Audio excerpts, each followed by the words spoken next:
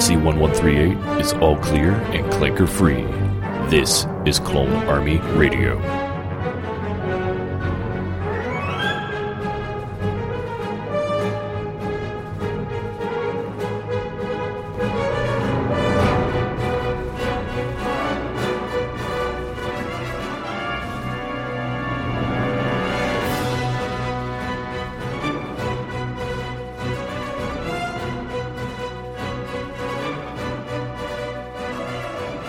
What is up, Clone Army? We are back with another Mandalorian after show. Man, season finale. It's weird because there's a little sad part this week in the Star Wars world. So my bad. As per usual, I'm joined by Quatros. Quatros in the house. Did I get it right? Yeah, you got it right. And I am Arc Trooper 5s reporting for Dute. So yeah, like I was saying, season finale. What a show. It's sad to see that over till next year. And on that note, we lost another Star Wars legend, Jeremy Bulloch, the original Boba Fett. Yeah, it's pretty sad because like here we are riding this wave of like amazing Star Wars. And another week goes by, and then another legend, like you said, passes away, and it's kind of sheds a little dark cloud over what should be like joyous occasions. And but that's life, and we move forward, and we honor his memory. And I'm sure he's wherever he's at, he's happy to know that Boba Fett is finally getting his due, and and other things, and rest in peace, and we'll miss you. Absolutely, well said. It's sad, to see David Prowse and now Jeremy Bulloch. Hopefully, in some way, like you were saying, they can look down and see that their legendary work, at least in Star Wars, lives on. Right. And, they will certainly be missed. As the other ones, Princess Leia and Carrie Fisher and Peter Mayhew and the whole group is starting to, get older and kind of take that big journey to the other galaxies, I guess. Right. So also, just a message that Quatros and I will not be recording next Friday. Next Friday is, Christmas Day, and, we both are, participants in celebrating Christmas, so we are going to use that Friday as time to be with our families and whatnot. But we will be back, and we will be ready to talk a lot more Star Wars after that, so stay tuned, sit tight, and be ready. Yeah, I mean, we've been going pretty strong here, and I think everyone can use like a little breather.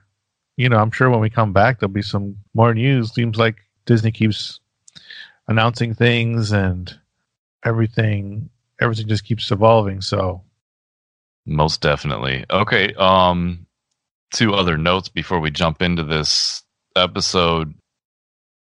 Something I forgot last week. I remember mentioning it when the Slave One dropped the seismic charge. And I'm like, oh man, I know it has a name. And I'm like, we get done recording, and I pretty much just kind of hit myself in the forehead because I'm like, seismic charge, man. What am I doing? It's been my email notification for like 2 years on my phone, and I just know everybody else was all like, every other podcast I listen to, everyone's all like hyped up for it. And I'm like, man, I really dropped the ball on that one. I should have remembered the name, but, I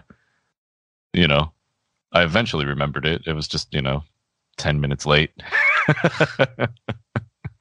It's all good. Like you said, we're not experts. We're just trying to do the best we can with what we got, with what memory we got left. Right. And also on that note, really quick, Quatros, I happen to notice that I think you and I, at least out of the shows that I listen to, were like the only ones that were kind of critical on the Believer episode. Seems like everybody else that I listened to was giving it A pluses and loving it, and I think that's cool. I think it's cool that we kind of brought something different about it. But also on that note, two things I don't think I mentioned about that episode was Bill Burr was amazing. His acting was really top notch, I think, and so was Pedro Pascal with his helmet off. That was some of the best acting I think I've seen in a long time. Right, the way he still kind of acted like he had the helmet on while he was. That we kind of touched on it, that he was kind of like acting weird in that whole other suit and everything, and had different body language. But yeah, we didn't really mention the fact that when he took his helmet off, that he was still pretending, he still was moving as if he had his helmet on and was making all those subtle movements, and that kind of went over our heads. But we're making mention of it now, so we're trying to get back on track. Definitely. All right. Season finale, chapter 16, episode 8, The Rescue, directed by Peyton Reed. I believe that's his second episode directing this season. And written by Jon Favreau, the mastermind. So it's going to be a tough one, man, calling you. Oh, no, it's fine. You can switch between them or whatever. It was just... I got to say that work last night was rough for me.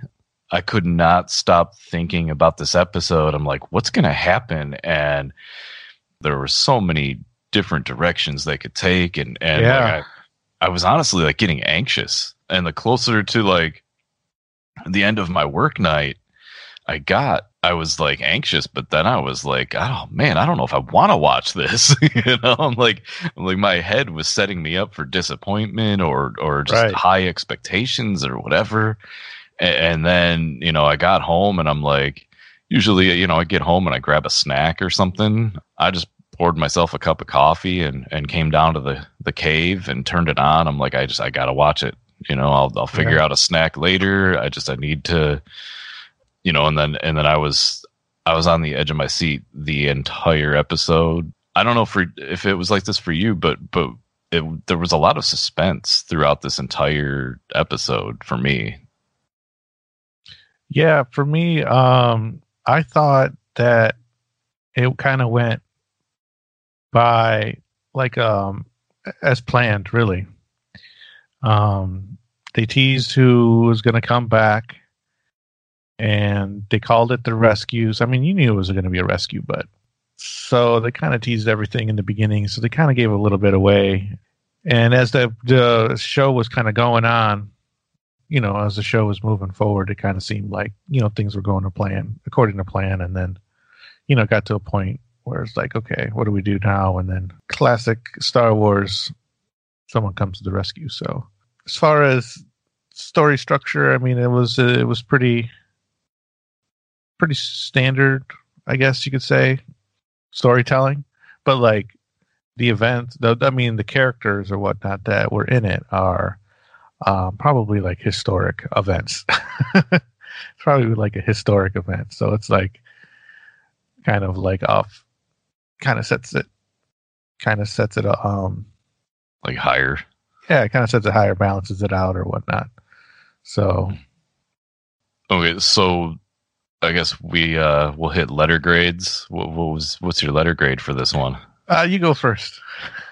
Oh, you want me to go first?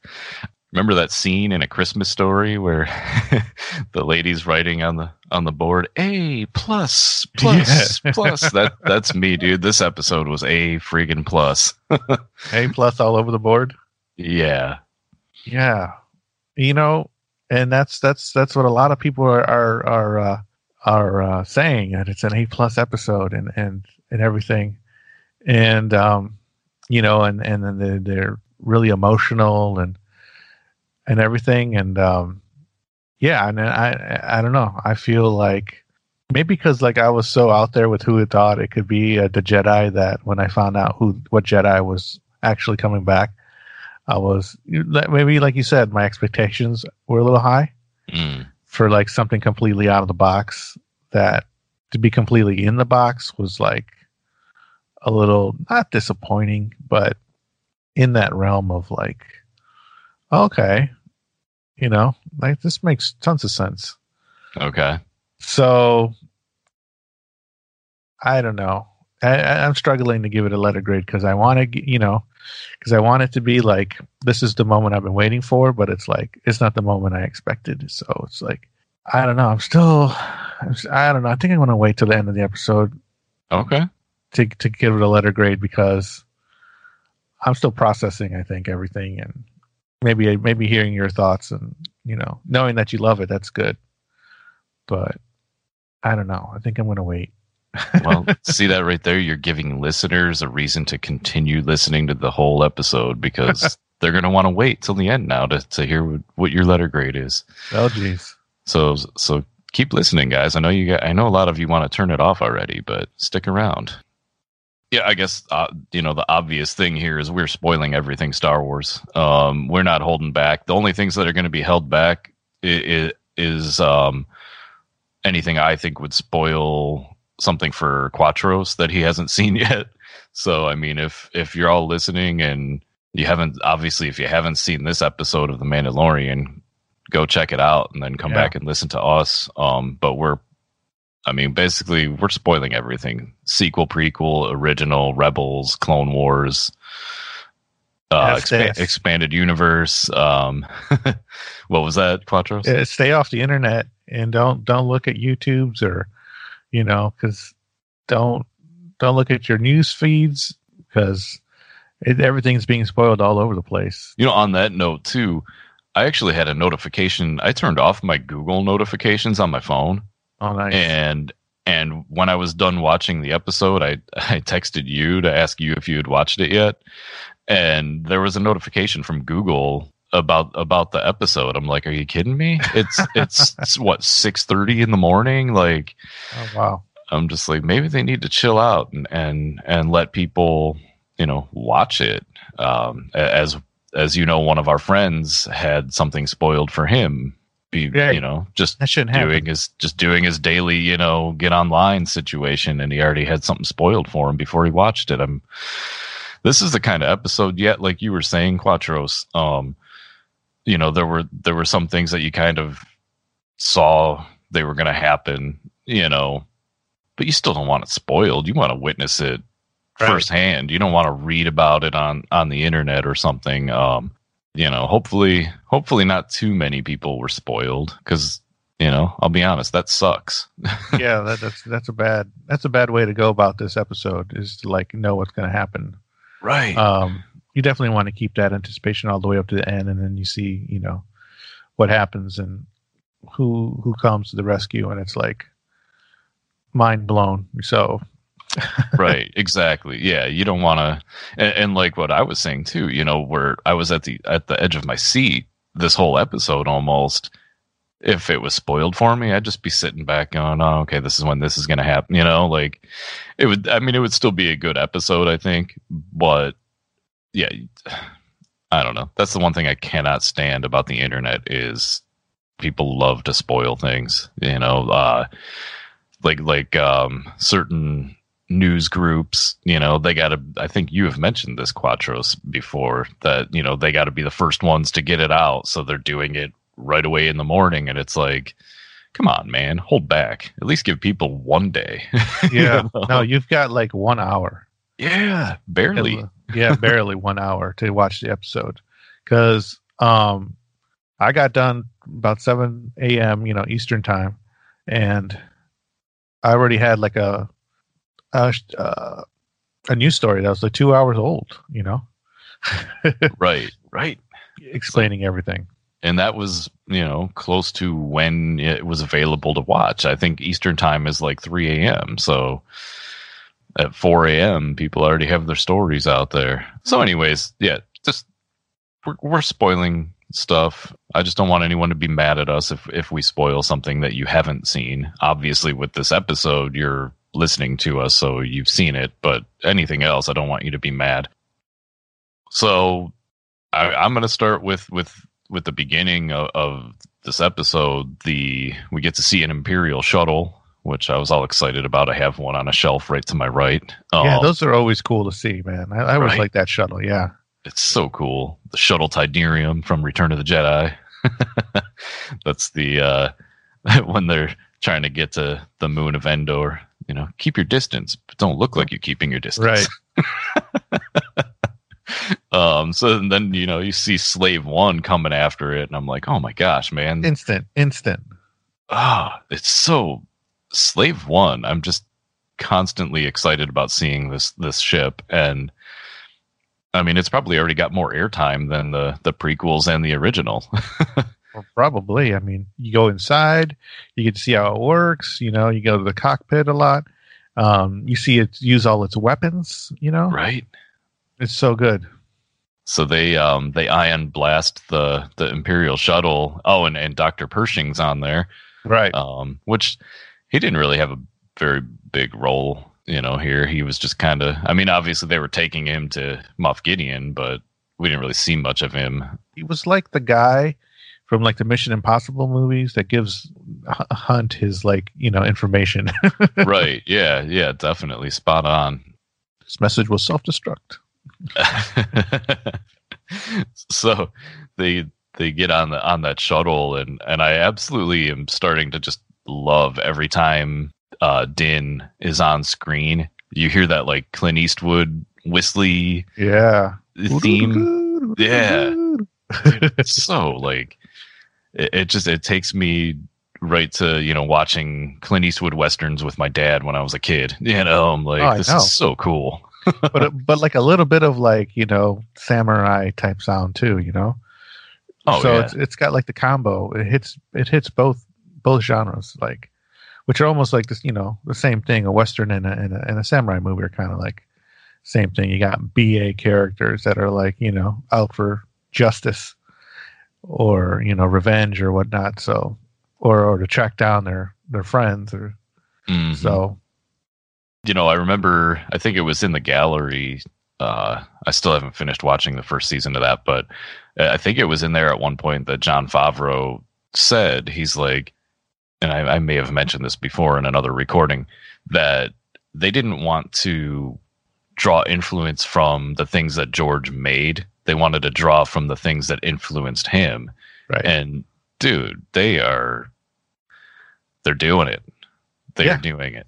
They're doing it. They're absolutely doing it. They're not, you know, being shy about it. Like they're using what Star Wars was based on, you know, westerns, samurai movies, Flash Gordon, John Carter, you know, was it? Yeah. Dune, you know. Oh yeah, totally Dune. I always forget about that one. I think that's why this show works so well, is because that's what they've done. They are pulling from George's influences. Oh, and that book, the Hero's Journey, that one too. So. Oh yeah, Joseph Campbell, right? So there you go. That's everything, you know, based on rooted. You know, all that stuff came together in Star Wars, and that's like so smart because, I mean, how much. You know, you gotta, like, you want to do a show, you know, based on Star Wars. You don't just like create your own, you know, your own way of doing it. Like I don't know, the sequels. you go to the well and you keep on pumping out more water from it. I don't know, man. They're geniuses, but like they're geniuses in the fact that like they just are using what worked before or you know, the formula. So, I don't know. It's pretty awesome. It's very awesome. So Din shows up on the shuttle, and you get this back and forth between the pilot, who the pilot looked a little too young to have been around for Alderaan, but whatever. Yeah, totally. Good point. But you know, I liked the back and forth. I knew where it was leading. That guy was getting shot. You know, there was no doubt in my mind. It's just a matter of time. He just kept flapping his lips about Alderaan and trying to push buttons, and you know, finally a button got pushed and his face got blown to smithereens. So yep. And then they're off to. I don't think they said the name of the planet where Bo-Katan and Koska Reeves were. Yeah, that threw me. That was a whole different planet, right? I'm pretty sure. Yeah. How cool was it? I don't know if you're super familiar with the Mandalorian starfighters, but you got Slave One, the Mandalorian starfighter, and the Imperial shuttle all parked by this cantina, and I'm just like, right. Man, that is such a cool visual. you know what that kind of like seemed like is like when you go to like a car show, and you see like a Corvette or a Mustang and like a Camaro all kind of like sitting right with their hoods open and everything. So, dude, totally, that was yeah. A little bit of George in his hot rodness. Oh yeah, absolutely. See, another nod to George there. Another nod. I thought, like, I don't know, Bo-Katan and Koska Reeves seemed a little different. They did. They seemed really like ticked off. I'm glad you said that. Yeah, they seemed like they were upset. Yeah. Where was the other guy? Woves? Something Woves. Yeah, I don't know. And honestly, here's the part that something got spoiled for me a few weeks ago, and apparently it was wrong because I had heard, I think on another podcast, they said that Sasha Banks said she wasn't going to be in another episode this season. Yeah. And I'm like, well, that sucks. Why you got to spoil stuff for me? But then here she is. I'm like, oh, okay, she's here. But that guy wasn't. So maybe they got their streams crossed a little bit in their info. Right. But yeah, I don't know where he was. That was kind of, I guess, weird. But the only thing I could think of is when they saw Boba Fett, that set them off. Maybe that they were mad because he's not a Mandalorian, I guess. Yeah. It seemed like they were not having Boba Fett at all. Like they were kind of like really kind of dismissive of him and saying he's not one of them. So pretty much why he's got the armor. Which thinking back or watching all these Clone Wars and everything and knowing a little bit, not a lot, but a little bit of Mandalorian culture is like they seem to like love infighting. Like that's what. Oh yeah. They're all about like thinking they're the best sect or something of their kind.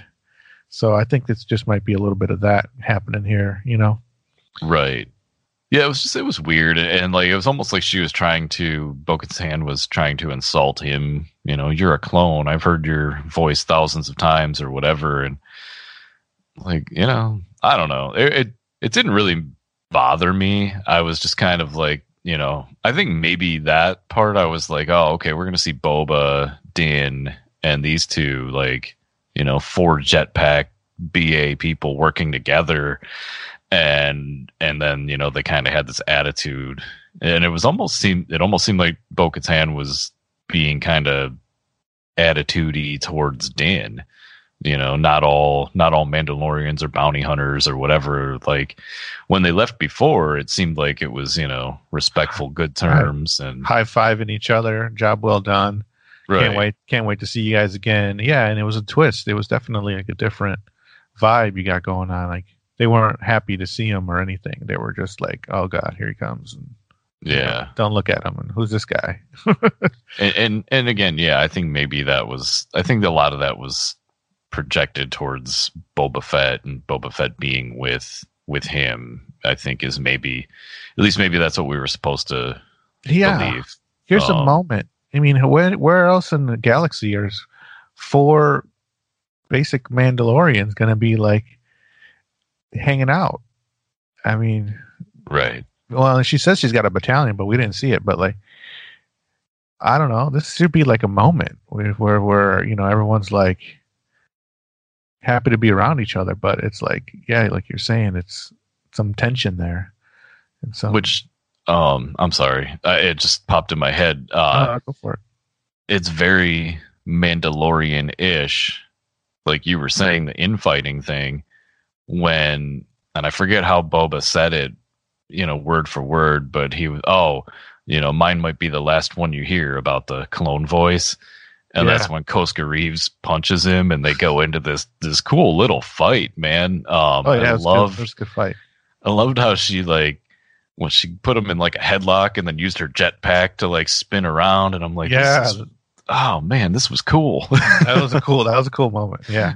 And Bo-Katan stops him, and I like what she says. She's like, if we had shown half that spine to the Empire, we would have never lost our planet. Right. And I'm like, yeah. So, she was willing to work with him, mostly because she found out that he knew where Moff Gideon was. But I don't know, knowing Bo-Katan's character from the Clone Wars and stuff, I don't think she would have been like, no, you're working with Boba, get away from me. I think she was still going to help him out, but finding out that she could possibly get that Darksaber back helped. Right. She wanted to know where Moff Gideon was, and she wanted Moff Gideon. So, she wasn't finding any leads, sitting there, eating her soup or whatever. So here comes Mando with some meat on the bone, and she wants to take a bite because she's obviously coming up blanks, using her methods, Anyway, she's like, you'll never find him. Little does she know that Mando's got that all taken care of. Right. Thanks to Bill Burr. Mayfeld. I think we're going to end up seeing Mayfeld again. I'm not necessarily in The Mandalorian, but I think we'll see him in another Star Wars situation. Would that get Cara Dune in trouble? For letting him go? Yeah. I mean, if he shows his face around and people realize that he didn't die on, what was the name of that planet? Something with an M. Morak, was it? Yeah, Morak sounds good. Yeah. Yeah, I mean, I guess she could if it's ever found out that she let him go. I guess we'll have to wait and see. There's so much Star Wars content coming out. I'm sure they'll touch on it if they want to. So I like that even though they weren't really digging Boba Fett, they're still... Were they on? I don't know. Were they on Slave One when they were planning things out? I can't remember, to be honest. During like the debrief of how the mission's going to go. They were in a ship. They were, kind of Bo-Katan kind of takes over, setting up the plan and everything. So, and then they're looking at that schematic of the ship, and what Dr. Pershing kind of chimes in with his 2 cents. Something I forgot to mention that was one of the coolest shots in this episode for me was after Slave One hit that shuttle with the ion blast, and the pilots and the doctor are talking about what they should do, and then you see Slave One right in front of it rise up. Oh yeah. And I'm just like, oh my gosh, that was such a cool shot. That was a great shot. Yeah, you get to see the whole belly of it and everything. Yeah. And the size and everything of it. That was pretty cool. Yeah. You did a good job with that. That's how you would be playing with your toys and stuff, and how slow it was and everything. And it's like, that'd be funny. Yep. Dude, so good. I like that Bo-Katan took charge. She was the one basically saying, this is how we're going to get in. This is where we're heading, 2 teams, blah, blah, blah. It was totally Starbuck. Yeah, totally. In Battlestar planning out their attacks on the Cylons. I'm like, I don't know. Katie Sackhoff, she's perfect for these roles. She's absolutely perfect. Yeah. I was texting you last night telling you like Bo-Katan's got to come back. She can't have that one and done. Right. And so it's kind of cool that, take my word for it. I was texting him.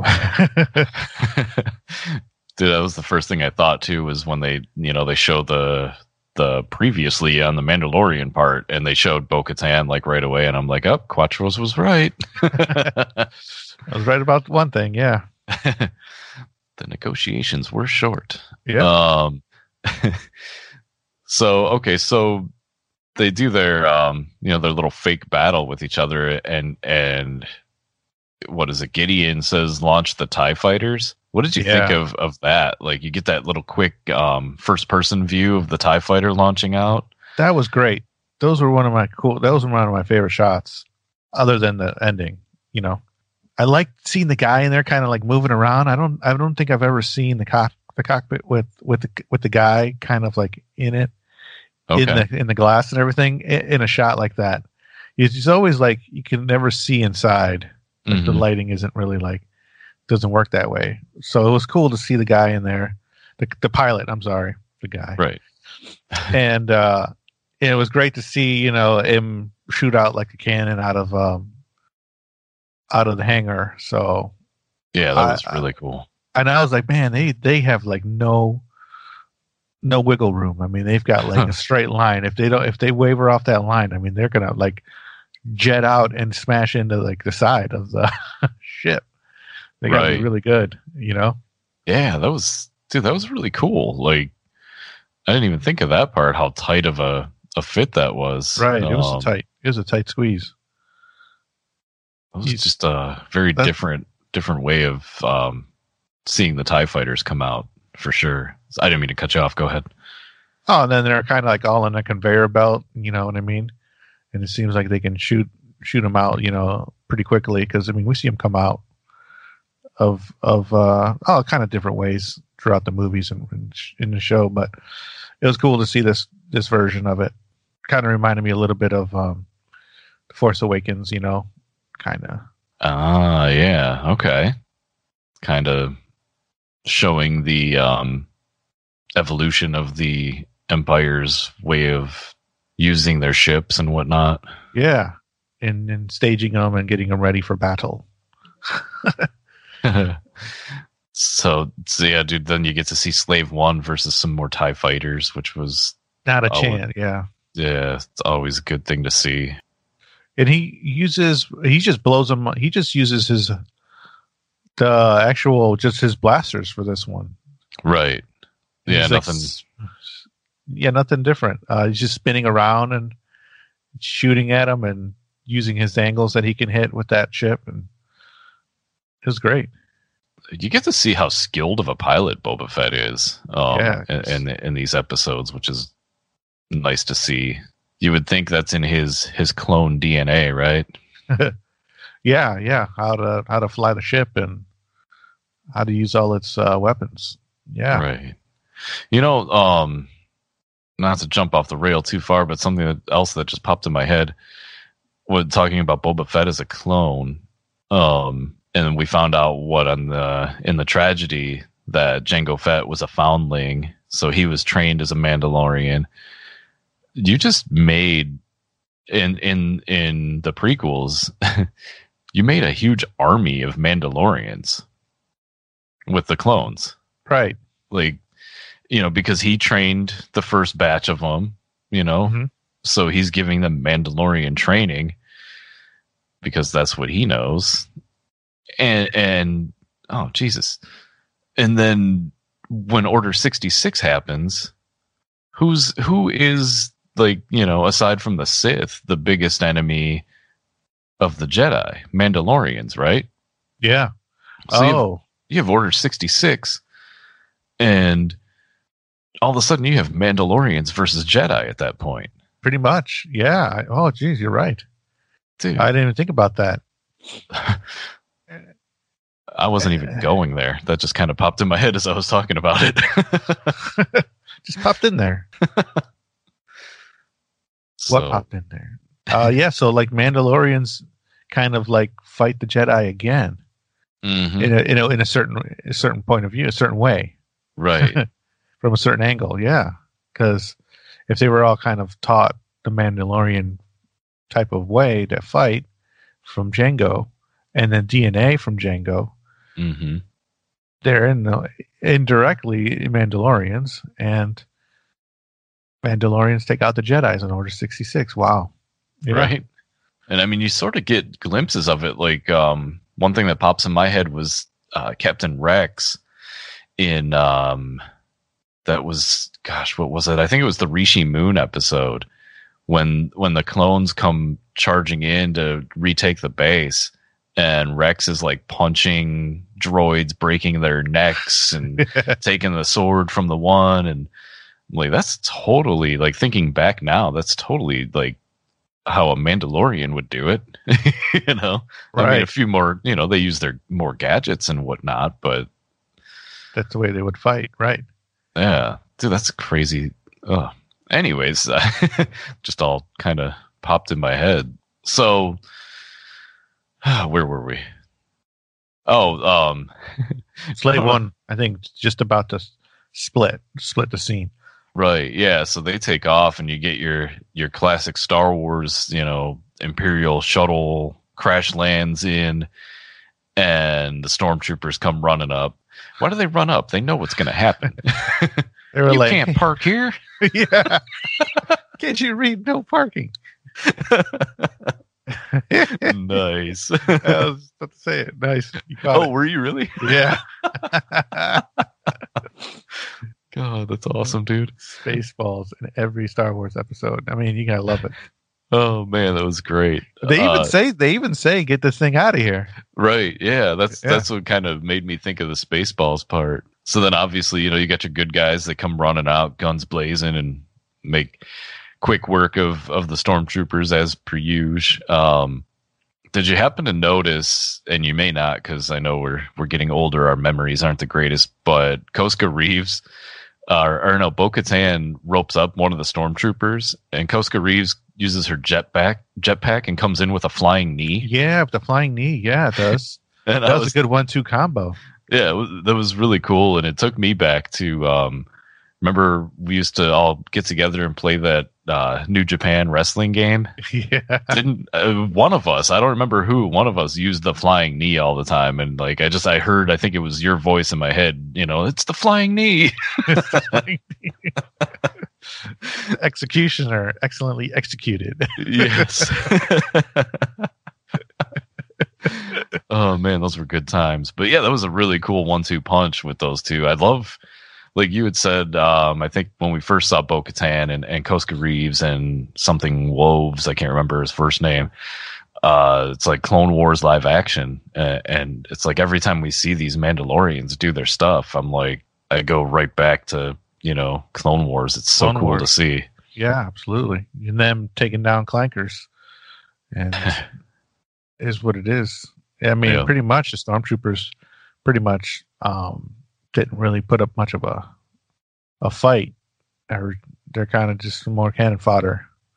Right. Which, you know, I mean, I was thinking to myself, I'm like, okay, you know, this is going a little too easily for them. And I don't like to be super critical, you know, but sometimes when things just go too easy for the good guys, I'm just like, you know, we need a challenge, you know. So this was kind of where I was like, I kind of leaned back in my chair a little bit. I wasn't at the edge, but they show a shot of Moff Gideon, and he's just like unfazed, you know. He's just like, I got this. I know what I'm doing. He obviously knew what he was doing. He had a good plan, you know. And then they start showing the booting up of the Dark Troopers, which the sound effects and the music for that, the visuals of them like powering up. Yeah, I just want to back up a little bit. Back in the ship where they're coming up with the plan. I mean, to take it way back, Dr. Pershing's the one that kind of gives them all the info, because Mandalorian or Din's like, I'm going to be alone on my team, and you guys be the other team, and while they're coming up with the plan. Right. So Dr. Pershing's like, well, yeah, but it's got you know, because they're like, it shouldn't have too many stormtroopers. But then Dr. Pershing was like, yeah, but it's got like a whole battalion of dark troopers. Right.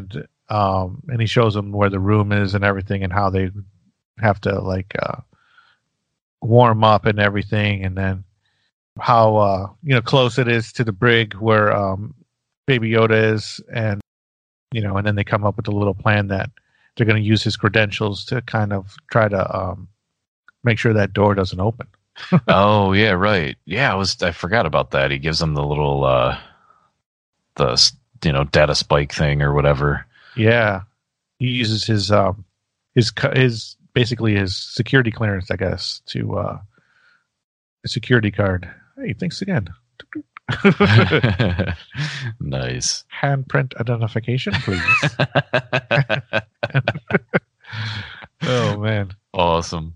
Yeah, so then when after they leave the ship and they take away the first initial stormtroopers, Din's all by himself, and then you hear the music, which is awesome. Him coming down the ramp, all slow. Dun, dun. Oh yeah. His theme music, it's so Oh good. man, it's so good. Every time I hear it, it's like, yes, perfect timing. Right. And dude, and the music for this episode overall, that's going to be a common mention from me during this recording, because there's so many times where the music is just, it's almost John Williams-esque, where it's also telling a story. It's just, it's really well done by Ludwig Göransson.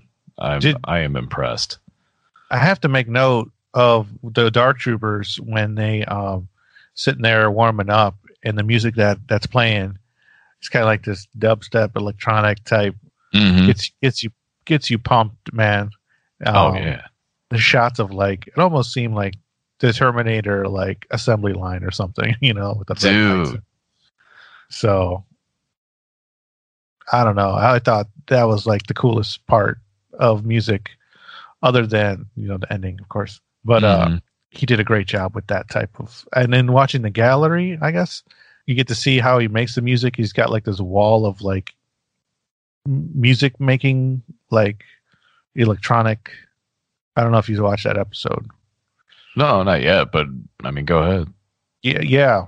So I don't know. There's one dedicated to the music, and you should check it out because it kind of shows the instrument that he uses, I guess you could say, or the instruments. Okay. So yeah, I don't want to say too much if you haven't seen it. It's all good. But yeah, you mentioned the Terminator assembly line, and I'm like, yeah, that's totally like, I wasn't getting like, oh, it's just a Terminator, but I was like, this is cool. Like the way they kind of like, what they were on some kind of something like a crane type situation where it like pulled them out of their hibernation container or whatever you want to call it, the battery pack. Yeah, and then it just like it lined them up like perfectly, and these things, I don't know. I thought they were kind of cool the first time we saw them. I was like, oh, they're not bad. They're a little shiny. Just shiny.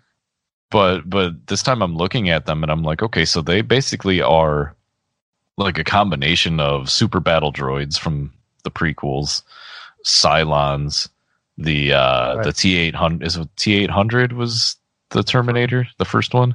Right, I think so. Yeah, and then I went to the 1000. Yeah, the 1000 was the liquid guy. Right.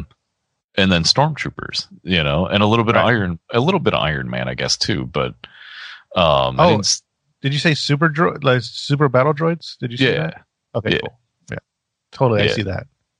They're totally like that. Because even the super battle droids kind of have, I think, little rockets in their feet that let them fly. So I was like, I don't know. I was just kind of in awe, and I think, like you were saying, the music really helped there. It really got you ready, and here's more suspense.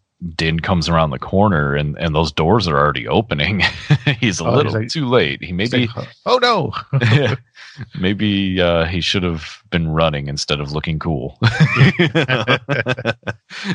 Yeah, that's he had to dip, dodge, and dart a couple of stormtroopers on the way, and he got held up there. But but the door opening was definitely. He was like surprised, and he wanted to get that door closed ASAP. Oh yeah, he really he comes around the corner and sees that, and he's like, no, and starts running, and it's a little too late. Dude, this part was, I was actually concerned. I was too. Like I really, because you remember I had mentioned that there was some theories floating around that maybe Din would get killed this season, and I'm like, oh my gosh, are they really gonna do it? Because this thing is just like punching him in the, I mean, obviously it's the Beskar and it could take it, but you could tell it was hurting him bad. Yeah, he was wailing on his face. Yeah, and so much so that it dented the wall in the back. Right. That was I mean, that thing was, he was taking a beating. He must have been rattling around in there. So I thought but it held up. But I mean, yeah, you just never thought with the next swing it could like smash his helmet, or dent it. But no, it took it, which is kind of cool. I was wondering, those things weren't made of Beskar, their armor, no. But at the time, I was like, I think there was somebody mentioned that the whole thing, Moff Gideon took all the Beskar from Mandalore or whatever. Oh yeah, that was something I had brought up at one point, that I was thinking maybe that's how these were made out of Beskar. But so I had that in my head, so I'm like, oh, this is Beskar versus Beskar, pretty much. But then I'm like, oh no, these are just regular robots with thick armor.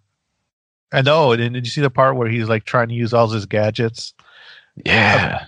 And he does the blowtorch through it and everything, and it doesn't really affect it. And he's like, oh my gosh, I got nothing. I know, man. He was pulling out all of his, he tried everything but the kitchen sink, Like, yeah, that was a really cool visual though, when that thing was kind of on fire. Yeah. Like, it just kind of added to that, like, suspense and concern. I really, where you were saying that, well, you weren't totally saying it, but you kind of thought that what happened was going to happen this episode. And this part, I'm just like I said, I was thinking this thing was going to kill him. And if it didn't, I was thinking that the other ones bashing on the glass and the door were going to get through. And then that was going to be it for him. I really felt that they were going to go that way at that point. I'm like, oh my gosh, they're really going to shake things up, aren't they? And yeah. And so it got me. I mean, bravo to director, writer, acting. Right. Like, I was sold. I thought he was, as 3PO says, I thought he was doomed. Luckily the robot threw him in the right spot. Yeah. He busts out the Beskar spear. Was that on the ground at that point? Yeah, at that point, yeah, it was. Okay, because I'm like, where did this thing come from? Like, I wasn't criticizing or like, oh, where'd you get that? But I was like, where did this thing come from? Because I didn't see it at all. I remember hearing there's a shot where it's in the background, so you totally see it. Yeah. Awesome. And then he masterfully destroys that thing. That was so cool. Oh yeah, he finds the weak spot. Oh, so good. Yeah, that was great. I was totally into it. And then what from there? Oh, this part I was like, oh well, I think we're gonna see these guys again. He shoots them out of the airlock. Yeah. And, I'm like, well, they're robots. I mean, what's that really gonna? It's not gonna kill them. Well, for real, you thought that? I thought they were gone for good. Oh, really? Yeah.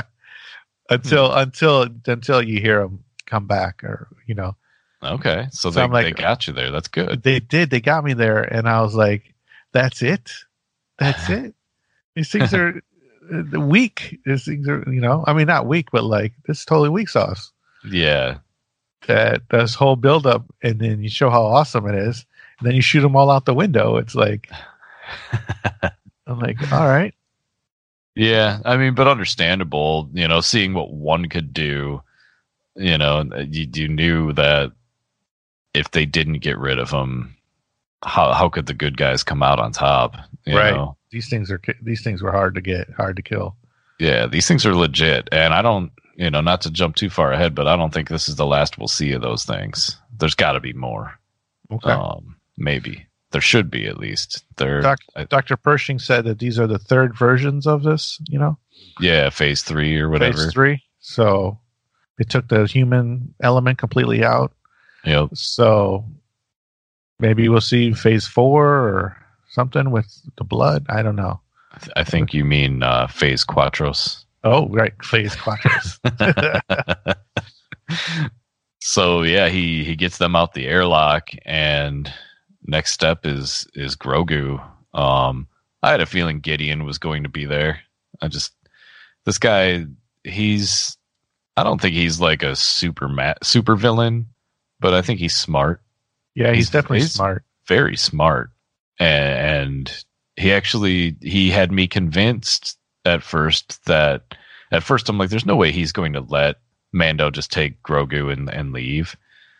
but at the same time, I'm like, I don't know, man. Maybe he's gonna. Maybe he said, all I wanted was to study his blood. Right. This child is extremely gifted. And has been blessed with rare properties that have the potential to bring order back to the galaxy. So, I mean, he was very convincing that he got what he needed. And in that line, what were you thinking when he said that? Were you thinking like the cloning of Palpatine or Snoke or something else? Definitely Snoke, or early version of Snoke, or something, I mean, definitely Snoke. Yeah. Okay. At this point, it's pretty clear, like, these are the seeds that are going to bring the First Order. There's a lot of little hints and everything. So, yeah, I figured it had to do something, with one of those. But yeah, it makes more sense that it would be Snoke.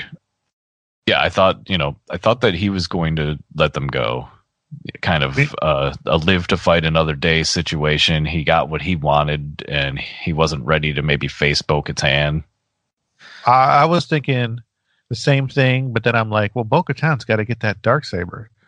So how's that going to work out? And then finally he answered my question by attacking Mando. So I'm like, okay, cool. Right. And dude, that was, I wouldn't go as far as saying that, that sword versus spear, the sword fight was like one of the best, by any stretch, but I think it was well choreographed. Yeah, it was. The music again for that fight was phenomenal. And you could tell, I think Gideon, he wasn't super skilled, but you could tell he knew how to use that. He knew how to wield that Darksaber. Yeah, he did. Which makes me more, I just want to know how he got that thing. And I hope they touch on that somewhere. Well, to skip a little bit ahead, I guess, if we find out that you need to, win it in battle. Right. So he obviously won it in battle from Bo-Katan.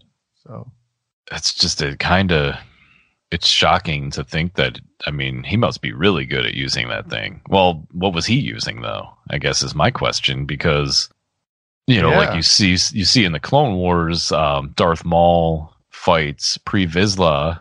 Pre Vizsla has the Darksaber. Obviously, Darth Maul is using a lightsaber. Yeah. What did Moff Gideon use?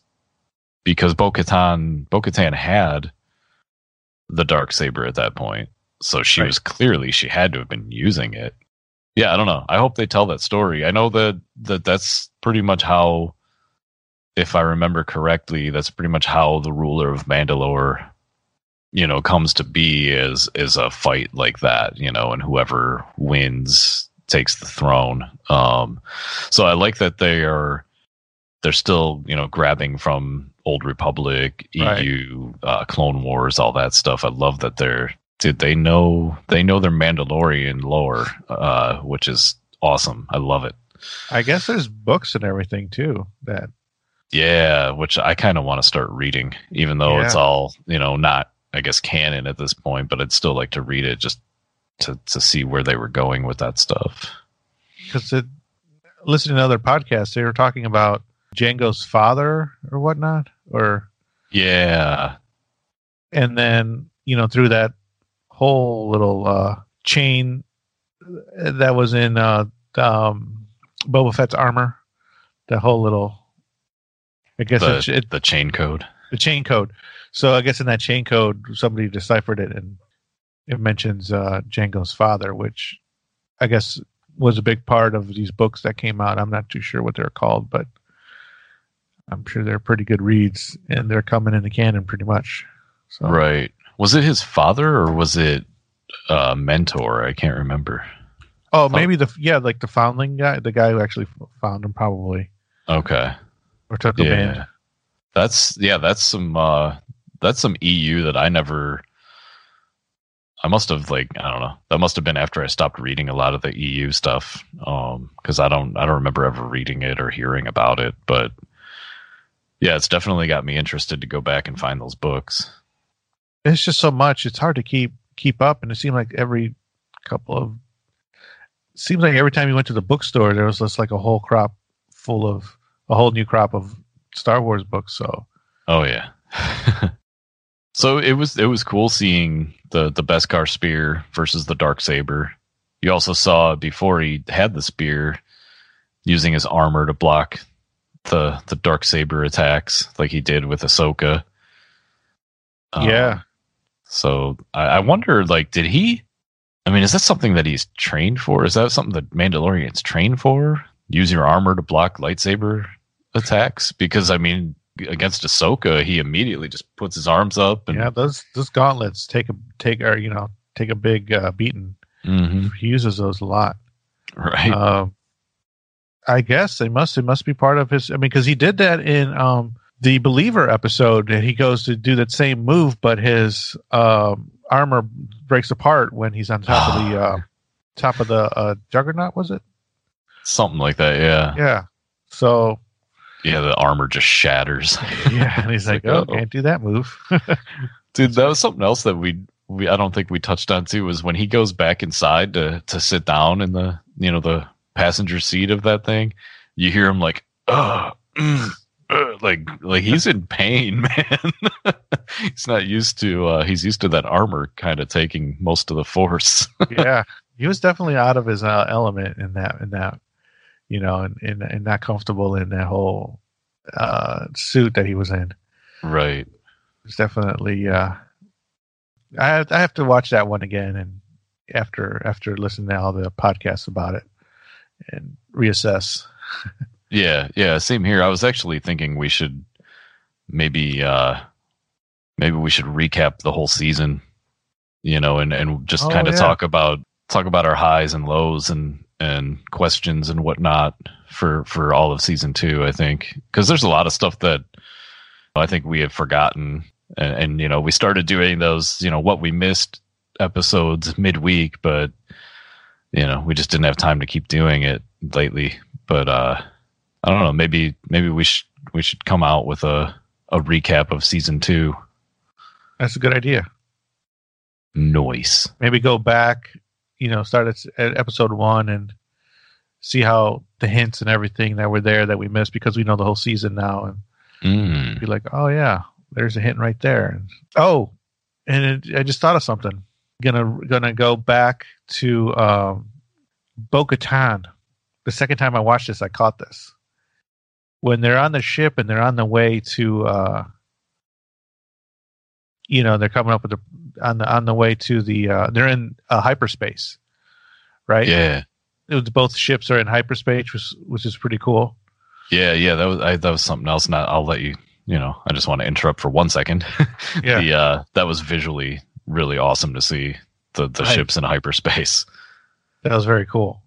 Bo-Katan makes it a point to say Moff Gideon is mine, and what she, I think what she's saying without saying anything is like she wants to fight Moff Gideon so she can get that Darksaber back. Oh yeah, okay, that makes total sense. Right, because she knows, Mando doesn't know the way of her type of Mandalorian way, but she knows that she needs to fight. Basically, she needs to best him in battle and take cut his head off like in Highlander. Nice. There can be only one. Dude, good catch, man. Yeah, that makes so much more sense to why she was like kind of, mad when Din comes in with Gideon as his, captive, and he's exactly. Dude, and he's got the freaking Darksaber ignited when he walks in. I'm like, man, that is cool. That was cool for him and us, but not for Bo-Katan. Right, because she knew what had to happen at that point. And I must be a Bo-Katan fan because I'm kind of rooting for her to get that Darksaber back. At this point, and because I want her to be ruler of Mandalore, because I feel bad because there's of everything that went down, and and she's trying. So I'm rooting for her at this point. I should be rooting for Mando. Well, I mean, you make your choice who you want to root for. I'm with you in the fact that she was in charge, and she lost it. So yeah, I want her to get it back. She felt a little like Daenerys Targaryen here, Yeah. Like I kind of felt like obviously more mature but she wanted to take back what was hers, and that that was a common theme in Game of Thrones. Yeah, I mean, I'm there. I think that she needs to get it back, and here's this honorable guy. Yeah, like, here, just take it. Just take it. And he doesn't know. He doesn't know that that's the way of the true Mandalorians, I guess. Not the cult that brought him up. Right.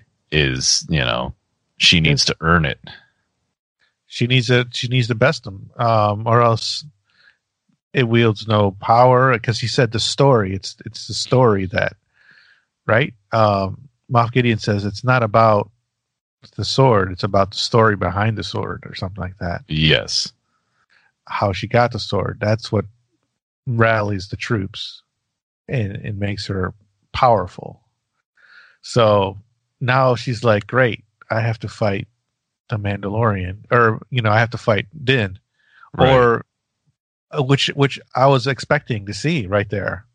Oh, were you? Yeah. Right then and there. Okay. That's what I was expecting to see. Because I mean, that's her quest.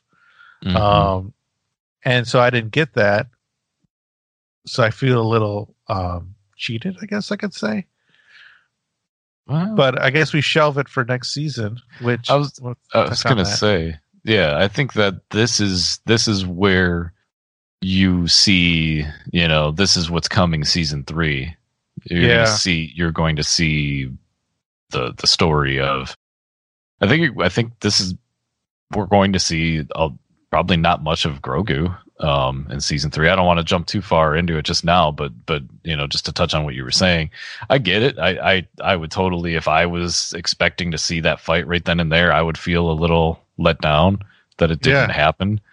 But just to kind of, I guess, maybe help you a little bit, is you're going to see it next season. Right? But Mando has no beef with her at all. And he's kind of like, in a way, like indebted to her, because like she let him know that it's okay for him to take his helmet off. You know what I mean? Because she does it all the time, or it's not like a big deal to their sect. And look what he's doing these last 2 episodes. So it's like, not to jump ahead. I'm sorry, but I had to. No, I mean he doesn't have a beef with her, but he has something that she wants.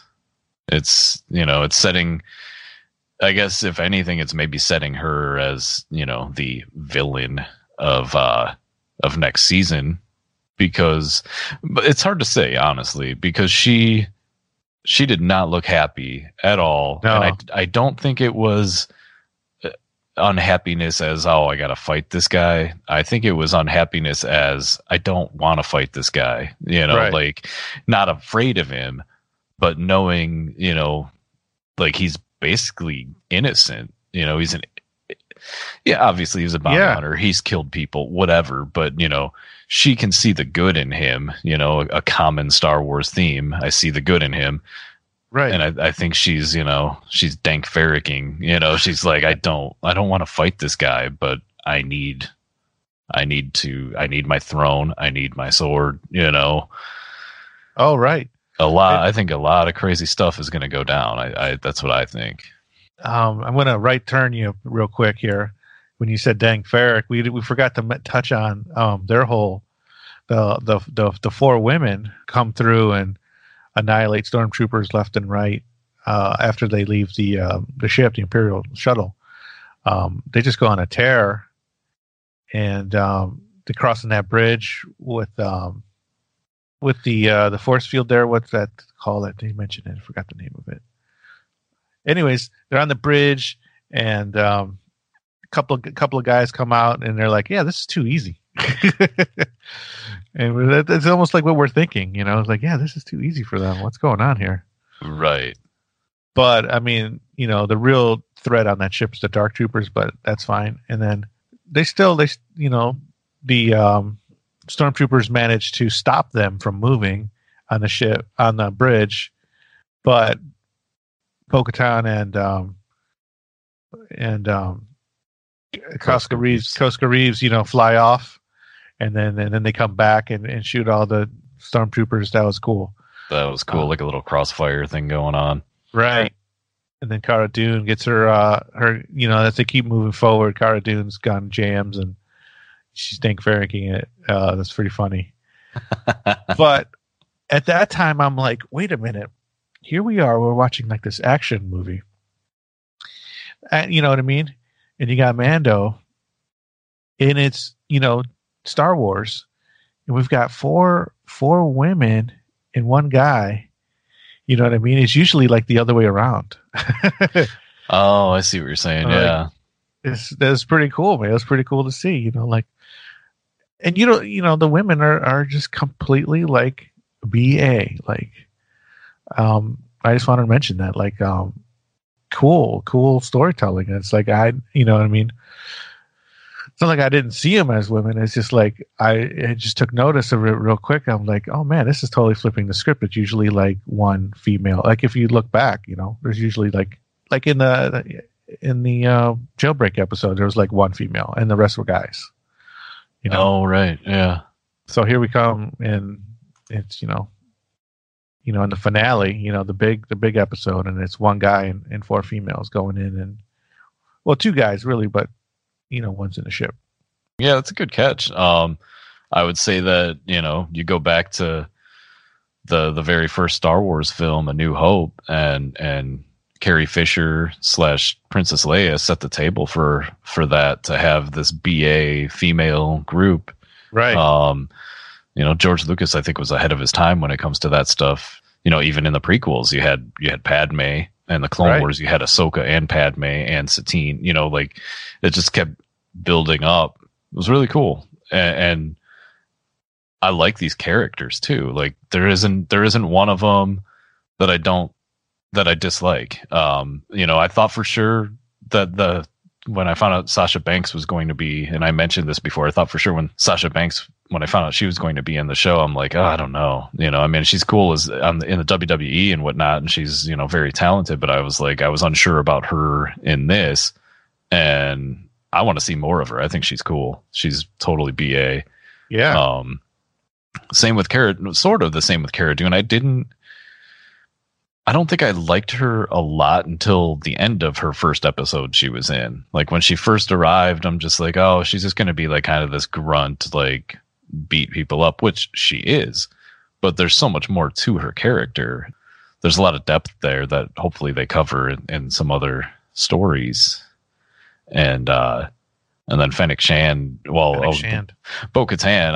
I've loved her ever since she showed up in the Clone Wars, and Katie Sackhoff's amazing. Right. But Fennec Shand, I'm like, dude, she's freaking, like, she had another moment, in the tragedy in this episode where she's, plowing through and she's doing like somersaults and headshot and stormtroopers. She does the somersault, the Battlefront somersault. She right. Yes. Nice. Your own little, it's pretty much your own, like, get out of the shooting. Your only option in Battlefront to move is to use that somersault move. She totally did it. That she did. That's awesome. I'm glad you brought that up. That stuff up, because I do have it. I had it in my notes, but I kind of scrolled past it. Just because I'm excited. This episode was awesome. Yeah. But so they captured Moff Gideon. He's, explaining how things are going to go with the Darksaber. And I think, dude, just the look on his face, like, I think this was his plan, like a fail-safe. I can get Bo-Katan off my butt since this guy's got, I was defeated in the sword fight. Here's another plan I got. I can try to turn these two against each other. Mm-hmm. Which is like you were saying, you were expecting to see that fight. I think so was Moff Gideon. He's like, okay, well, if these two fight, this gives me a chance. All while I think he had an idea that those Dark Troopers were coming back. So, did he throw the fight with Mando? No, that part I don't. I think that he was stirring this idea up while they were on their way to the bridge. I Gotcha. think No, I think Mando bested him. I don't know if the staff training comes as part of being a foundling or whatever, but he was obviously trained enough in using something, a weapon like that he definitely, I think he definitely bested him. I don't think he threw the fight. Okay. But I think at that point he's like, okay, so how can I get my way out of this? And I think that's what he came up with, was turning those two against each other, because he didn't know that there was somebody else on their way, to help these people, and maybe he knew that the Dark Troopers were coming back. I kind of got a feeling there. The Dark Troopers were definitely, he knows their threat level, and they didn't have a chance against the Dark Troopers. He knew that. Right. So maybe he's just trying to buy some time till the Dark Troopers came back. Something like that, yeah. And then he found that conveniently got tossed right by a blaster on the ground. I'm going to hide this. Yeah. But credit to, I'm not sure if I'm going to pronounce his name right, Giancarlo Esposito. I don't know. I don't want to say I'm not a fan of him. I don't know anything he's been in. I never watched Breaking Bad. I think he was in. I couldn't get into that show. But credit to him, like, in his acting in this episode for sure. He had me sold in so many different spots where I'm like, I'm believing this guy, and then it's like, nope, he's gonna do a U-turn, and I was really impressed by his acting. So, for real, I thought he was going to let Mando take the child. I don't know if I mentioned that earlier. He did a good job of, like, saying the way he needed to say things for me to believe him. And Mando believed him, because I think he went after the child. Like, okay, cool. Yeah, he was going. He was about to pick him up, and that's when you hear the Darksaber ignite. Yeah. So here's where I was thinking the season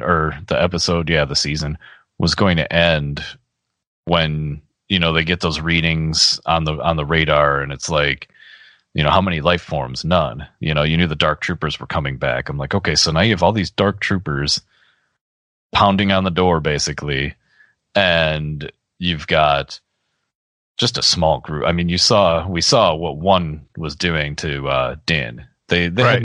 had no chance. So here's where my head was at this point. I'm like, okay, cue the Jedi.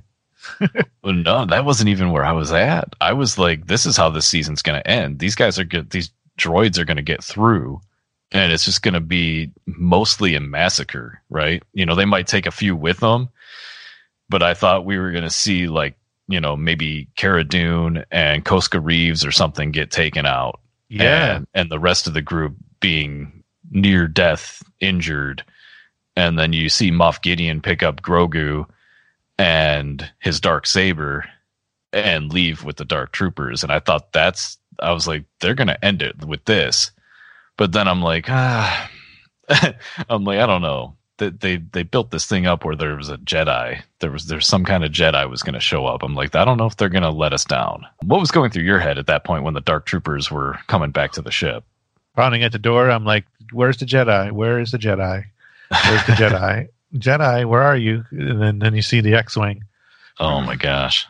And then it's like, there you are. And I'm like, what Jedi flies the X? Oh, no, you know what? I actually thought that it was Carlson for a second. Or Carson. Carson and Wolves. Yeah. Wolf. It would make a little bit of sense because they're looking for Empire remnants. And that's what they are. So, like, but, once you saw everything going down on the monitors of, like, who it was, and it was pretty clear it was the Jedi.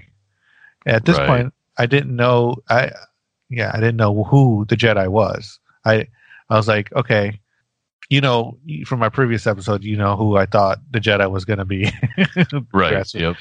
Grasping at straws, Mr. Butt. And that's who I thought it should have been.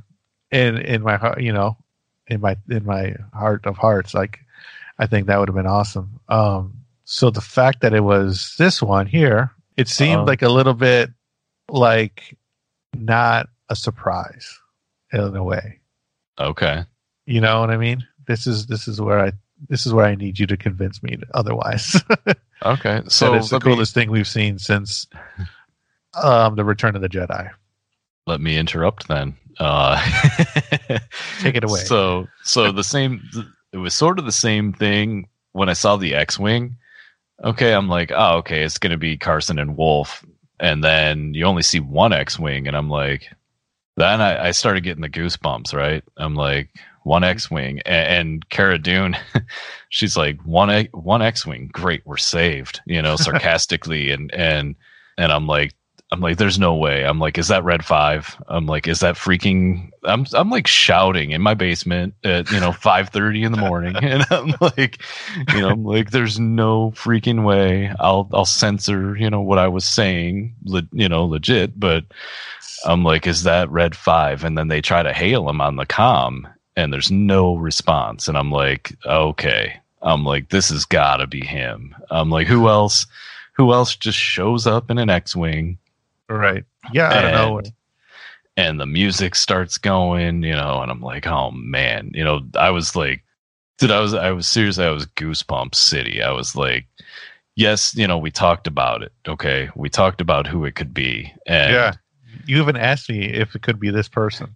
Yeah. And Right. I was like, no. No. and even my brother, let me pull up my phone really quick, because he texted me. It was actually while I was sleeping, but my brother's just a few years older than us. I guess there's no real way to say this. No, okay, I got it. He was like, I didn't think they had the whats to do this. Right. And me too. And that's exactly what I was thinking. What your brother was saying. Exactly what I was thinking. There's no way they bring back and open up this can, because this is a can. Oh yeah. This is a can that they're opening, and they closed the can, and now they're reopening it, and they're like, "Why? Well, I mean, do you understand the implications of this can that you're opening? Like, this is messing with people's like feelings now. This is personal. You know what I mean? This is the personal thing to bring back this character. I mean, they did it with Leia, they kind of did it with Han." But to bring back the character, you got to do it right. You know what I mean? Mm-hmm. I mean, at least for me, I think they did it right. I think that this was everything that I wanted to see in the sequel trilogy. Right. Like this is. I mean, I'm just gonna say it. It's friggin' Luke Skywalker. I'm like this. And whatever, I get people out there love the sequels, and they can. I'm not one of those people that are like, oh gosh, I hate it. Everyone should hate it. I don't even hate it anymore, but this is what I wanted in those. I wanted to see, I mean, the way he's in, they're watching him on those screens, and he's just trashing these, dark troopers. And it was like watching Anakin in his prime. It was like watching Anakin in his prime, just annihilating stuff. And I'm like, oh my gosh. Exactly. And, dude. It was totally Clone Wars, Anakin destroying droids, and in the movies, like it was totally that. And it was totally Darth Vader destroying like the guys on Rogue One. And good choking catch. Things and moving things and the lightsaber in the smoke and everything, you know what I mean? Like it was just like exactly to the T. You got little hints of who it was with the glove, and the green saber, the belt buckle, the robe, the colors, the X-wing. You know what I mean? Yeah, it was. I'll be honest, it takes a lot to get me to this place, but I had tears in my eyes. I was just like, I was stunned. Like I said, like you were saying, like my brother was saying, I didn't think they were going to do this. I wanted it, but I didn't think they were actually going to go there. And, you see the hood up, and he's, the first shot basically of him walking down that corridor with the hood up. And I'm like, oh man, I'm like, he's got like you said, the Vader and the Anakin just presence. And you This is You him had to at know. his. This is him at his prime. Right. This isn't him. This is not him learning. This is not him, being a scared farm boy. This is him post Return of the Jedi, post, defeating the Emperor in a way, and making his father like turn to the light side, and post, this is heir of the Empire, Luke Skywalker. There you go. Right there, my friend. It is the EU Luke Skywalker. Dare we say Grandmaster Jedi at this point? Grandmaster. Yeah. I mean, this guy knows what he knows. He's not afraid. He's in control. He's balanced. He's on a mission, and he executes, and he's not, grieving over, he hasn't made mistakes. He's the Luke Skywalker that you know and you love. Yes. So he's not the grumpy Luke that we get later on. He is the Luke that you remember as a kid. As a kid, as you played with his figure, like as you saw him. So did they do him justice? I think so, absolutely. This is everything. The whole situation with him, it's everything I wanted. I mean, I wish it was 30 something years, 40 years earlier, so it could just be the Mark Hamill. But no, I think they did it justice. I think they opened up, like you said, Quattros. They opened up this can, and I think it was a good can to open, because you've got what, 30 years, 20 something years before The Force Awakens. Right.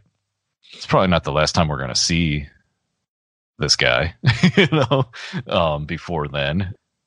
But dude, he's out looking for younglings. And the way he was looking at Grogu, I love the way that like Ahsoka looked at Grogu. I love the way Luke's looking, because obviously they see him as his own person, but they see Yoda. There's no way you can beat around that. They see Yoda in that little guy. Who doesn't? Right. Does it give you a little bit of? Does it make you think a little bit of Grogu's future? It did for me. Oh yeah, I'm worried about Grogu. Yeah, I'm worried about him too. Because after a little while, spoiler alert of the sequel trilogy, but what happens to the Jedi Temple? Is Grogu going to escape this purge? I don't know. We don't know. We have no idea. Maybe, who knows? We haven't even seen, season 3 and 4 of The Mandalorian. So, but yeah, it definitely got me thinking. Yeah, it definitely got me thinking as well. It's like, this is happy. I'm happy that Luke's back, but then, without Grogu being in the sequels, it's like I fear that this is the beginning of the end of Grogu, in a way, until I know otherwise. Right. Which, I mean, I guess not that it makes it any better, but yeah, I mean, we kind of, we see where they are in the sequels. I guess we kind of should expect it, I guess, maybe. Just because... I'm sorry, go ahead. I don't want to expect it. No, I know. I hear you. And I want to be completely, blindsided. I get that. Unless those movies are the real thing anymore. You know what I mean? We don't know at this point. We don't. Anything can happen. Yeah, unless there's an alternate reality situation going on here, which would be great, but is it really something that they could do? To answer that, yes. Okay, yeah, I mean they could. Only because, I mean, just seeing what Jon Favreau, Dave Filoni have done with this show, and seeing that Kathleen Kennedy, at least I'm starting to think, sees the potential in what these guys are, capable of. I mean, look at all the stuff that they just, greenlit, all these new things. I think anything's possible. And I think that Kathleen Kennedy realizes what she has in these two guys. You know, I don't know. I won't be disappointed if it doesn't happen. Right. But if it does, I mean, this might. we could talk for hours. This might open the door to a lot of bringing back EU stuff. This is the can I'm talking about. Like, you either, you know, start making direct connections to the sequels trilogy, or you stop and start coming up with a new sequel trilogy type of scenario, because we're going to all be thinking, okay, you know, anything moving forward. Okay. So is this part of the sequel trilogy? Is it, you know what I mean? If we, you know what I mean? Is it going to be down the road? Like, that's the only thing I want to be thinking about is like, is it connected or is it not connected? Because it'd be like the first. I mean, they've already chopped off books upon books about, you know what I mean? Right. They've already decanonized a bunch of stuff. So, you know, and thinking like they did it with Spider-Man, like, you know what I mean? They just said the Tobey Maguire movies they're not relevant anymore. So right. I don't know. That wasn't Disney at that point or whatever. I don't know. But no, like, they keep rebooting. They keep rebooting things, and it's not connected. So it'd be huge that we invested all this time and energy and everything into these 3 movies to kind of make them okay in our minds, that they're actually 3 of George's movies, which they're not. But we've as fans, like, you know, made them, you know, as best we can. We've come to terms with them as part of the original, you know, part of the original story, which it's not. Or is this the true beginning of post Return of the Jedi story, Star Wars? Like, this is my problem a little bit. See, I'm kind of leaning towards that though, because why would they be bringing this stuff out right now? Why would they?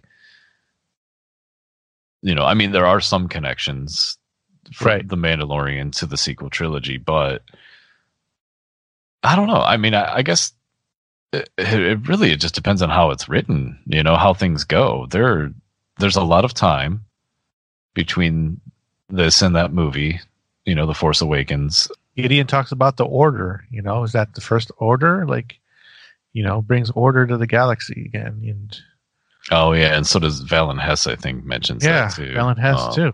So they're kind of hinting towards it. I think we are just seeing, at the very least, what we're seeing is, I think we're going to see somehow, some way, the bringing up of this new Jedi temple that Kylo Ren eventually destroys. And then that would be it. And then the sequel trilogy is legit. I don't know. I honestly haven't really been able to process all that yet. and I don't know that I need to, I guess. because I mean, we got Luke Skywalker on a TV series. We got to see him. We got to see. I'm classically pulling the cart before the horse shows up. Nice. Which is, you know, so that's what I like. I don't know. That's what I do. Like, I'm not worried about right now. Okay. Like, yeah, I'm worried about later. Yeah. No, there's a lot. You know, I get that. Got Luke Skywalker back. This is a historic day in Star Wars. And it's, you know, like I said, it's not grumpy. You know, Luke a lot Skywalker. Right. No, it's not grumpy Luke Skywalker. And here's the thing. It's like, it just went completely, like, I feel like I didn't get tears in my eyes. I didn't, you know what I mean? Like, I didn't feel the really? Goosebumps. Yeah. I didn't get any of that because I was just like lost in this whole, what does this mean as far as the sequels? Because that was where my mind went. It's messed up. Like, I totally, you know what I mean? This whole historic moment just kind of fell flat for me, I guess. Which I don't. Which you know what I mean? Which is sad. And I'm sad because, like, there's no more Mandalorian too. So it's like I'm on that kind of wavelength. You know, I wasn't hyped for the last episode. I was bummed for the last episode, and I want to be happy and I want to be excited for the future and not so. That's just the way I took it, man. It's messed up. See, I guess the good part for me was I don't think about the sequels. I don't. I really don't. I try to not think about the sequels, which is funny because a couple of years ago, The Force Awakens was one of my favorite movies. But the stuff that came after it, whatever, right. whole other story. But yeah, no, I wasn't really. I didn't have the sequels on my mind. I had what's going to happen next, like you. But I had what's going to happen next, as in we're seeing EU, like you said, we're seeing the heir to the Empire, Luke Skywalker. We're seeing him in his prime, and I'm like, okay, there's so much they can do here that could bypass the sequel trilogy. That was really my only thought about the sequel trilogy, was maybe we're going to work around that thing somehow. Yeah. But yeah, you get enough writers in their room, they'll figure it out, I'm sure. Yeah. I just letting you know, I didn't get the feeling that everybody else got, and I feel like I'm missing out. So let me ask you this. And I want it. You know what I mean? I want it. Right. So you remember in A New Hope, Star Wars, Luke Skywalker comes into that cell block and takes off his helmet, and he's like, "I'm Luke Skywalker. I'm here to rescue you." Yeah. The name of this episode is The Rescue. Right. Luke Skywalker comes to the rescue, like you expect him to. I expect him to say the line too. I'm Luke Skywalker. I'm here to rescue you. That would have been kind of cool, but you don't see that. You see this calm and wise, balanced Jedi, where he's just kind of he stands there and looks at them with the look of a Jedi master, and Din's like, are you Jedi? I am. Straight up, I am. I don't even know if he even said his name. I don't think he did. No, I don't think so. Not that he definitely didn't need to. Not for us, no. Yeah, but in the way little Grogu's holding on to his hand to the monitor, like that's my future master coming to get me. Dude, yeah, that was something I wanted to bring up too. Was I guess this would be credit to Peyton Reed, the director. Is you're watching the heroes of this episode watch on screen. Yeah, the Jedi. Totally. A little bit of interframing again. Almost. Yeah, it was really. This. I wasn't a fan of the passenger episode we talked about. When we watched that, I wasn't a big fan of it. It didn't do anything for me. But it certainly had nothing to do with the director, because same director for this one, and this was so well directed. Like, I love so much about this episode, and I thought it was cool that they're witnessing just masterful lightsaber action here, and we're witnessing it with them, like we were all like grouped together, we're sitting there with Bo-Katan and Din Djarin and baby Grogu, and we had a good seat too. Like, we could see the whole screen and everything. Nobody's in our way. Right. It was just so cool. And yeah, I was trying to figure out what Grogu was doing, but I guess you pretty much answered my question there. He was like touching the screen and watching, like, that's my new Jedi Master. And yeah, it was just really well done. I liked the part when it's over, before it's over, he crushed, he uses the Force to crush that last one. I'm like, this is cool. Yeah, he does. Yes, he does. It's all cool. It's all cool. It just led me wanting more, man. More. I didn't want it to be the end. I wanted it to be, I don't know, a couple more episodes or something. I don't know. Oh yeah, absolutely. I'm with you there. I always definitely would want more of that. But so Din's like, open the doors, and Fennec's like, are you crazy? Like, why would you do that? And then there he is with his lightsaber still ignited, hood on, and the music. Yeah, the music and everything was great. I was going to mention that. was all the theme. Was that like Luke Skywalker theme? I mean, Yeah. I probably don't. Yeah. So I mean, that was awesome to hear it again. It's just Right. like it's so great. You know, he takes off that hood, and it's like, I mean, I knew it was him, obviously, but you know, I'm assuming that's CGI, right? Right. And here's another thing. I don't know if you remember, but you know, when we started doing the news, we did a little news bit on the fact that Mark Hamill signed away his likeliness to Right. Disney. And I think that was also going through my mind, like, oh man, this is what they're using the likeliness for. I thought it was like going to be for a movie, but they did it for the show. And that pretty much not spoiled things for me, but like, you know, it was like, well, we're going to see Mark Hamill eventually somewhere. You know what I mean? Yeah. With that bit of news. So here it is. So not that it spoiled me, but like maybe it kind of, you know, did. I think maybe you were just hoping it was going to be Joris Kaboth, and you Yeah. were kind of just like, you were set on that to where I don't think, and I'm not trying to make you feel bad for how you feel or anything like that, but I think that maybe you set yourself up to be like, oh, it's just Luke Skywalker. Yeah, think so. It just looks, but I shouldn't be. It's just Luke Skywalker. I should be like, it's Luke Skywalker, and I want to be like that. I'm Maybe like, you need to watch it again. I don't know. I mean, you know, don't feel bad about how you feel. It's just, that's how it goes. That's you how know? I gotta let you guys know what I'm really feeling. It's like, Yeah. it's Luke Skywalker. I can't believe it. I can't believe it. It's him. He's back. Like, and I want to see more. I don't know that we'll see more. I don't know. I don't know what they're doing with that. Yeah. But again, we'll find out. They're doing so much. You know, so there's just the brief conversation between Luke and Dan, and Luke, you know, Luke says he's waiting for your permission to let him go or whatever. And you get that moment that again got me.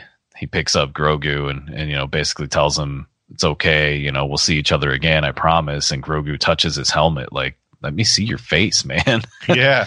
And Din's just like, doesn't even hesitate. He takes the helmet off, and Right.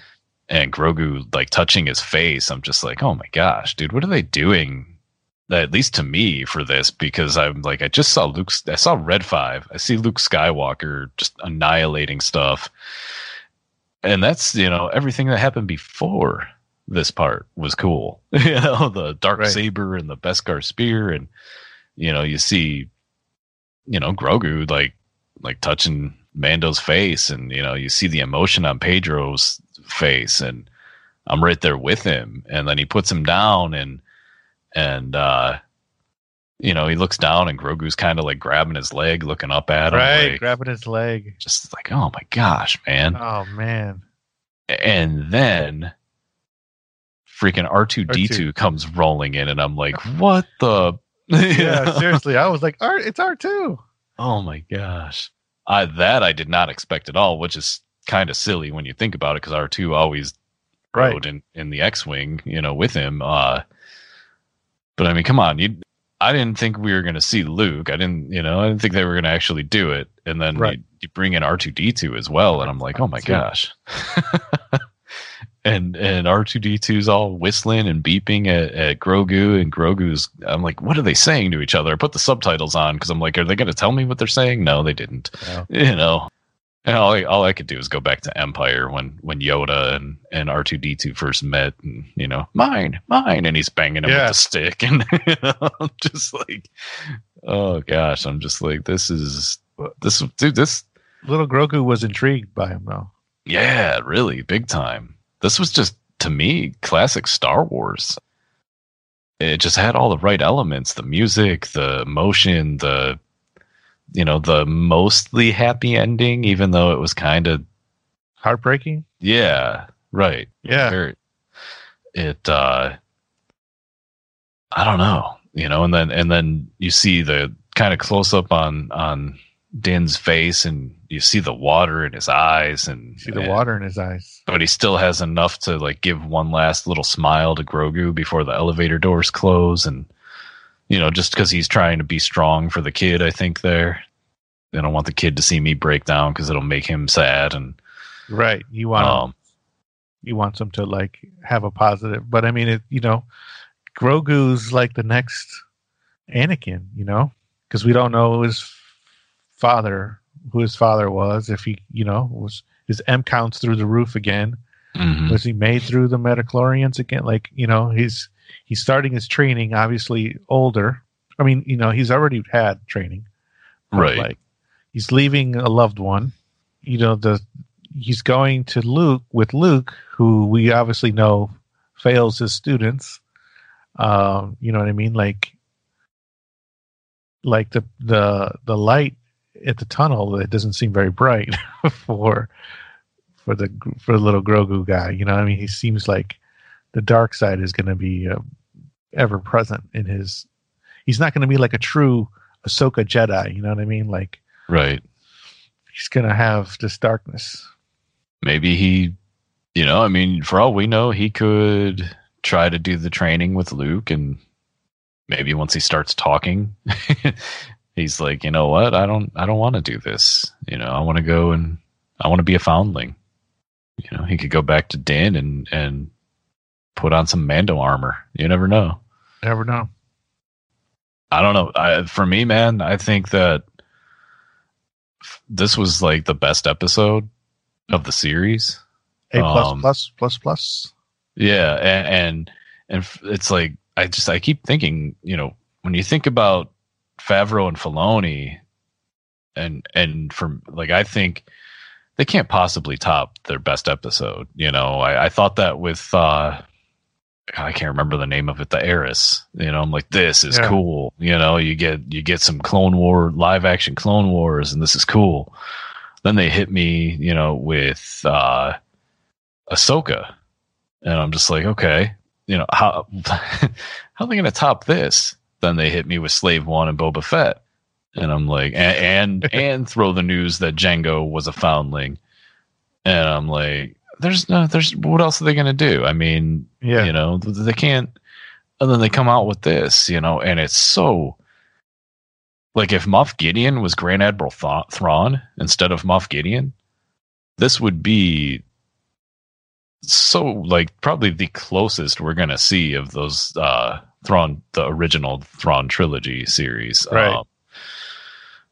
But even still, like, it just, I don't know. I was mind blown, like, this whole time. I'm just like, this is the kind of Star Wars I want, and this season, it had, I guess, 2 episodes for me that I was just kind of like, they were cool, but they didn't really do much. But overall, I think the season was amazing. It was some amazing TV. Yeah. Like, I didn't think they'd be able to top the stuff that they did in season 1. Right. But this was amazing Star Wars. It's like it's too much. You know what I mean? Maybe that's my problem. Maybe I'm getting too much awesomeness at once, and I'm rejecting it in a way because I can't believe it. Maybe I need to like. I'm gonna hold off my final grade because I don't think I can do it today. Okay. You want to kind of process and seriously. Yeah. No, dude, I don't get that. I really don't want to. It's sad. I don't. Like I've got too much to think about. It was a lot. I will agree there. There was a lot. And we didn't even really touch on the last part.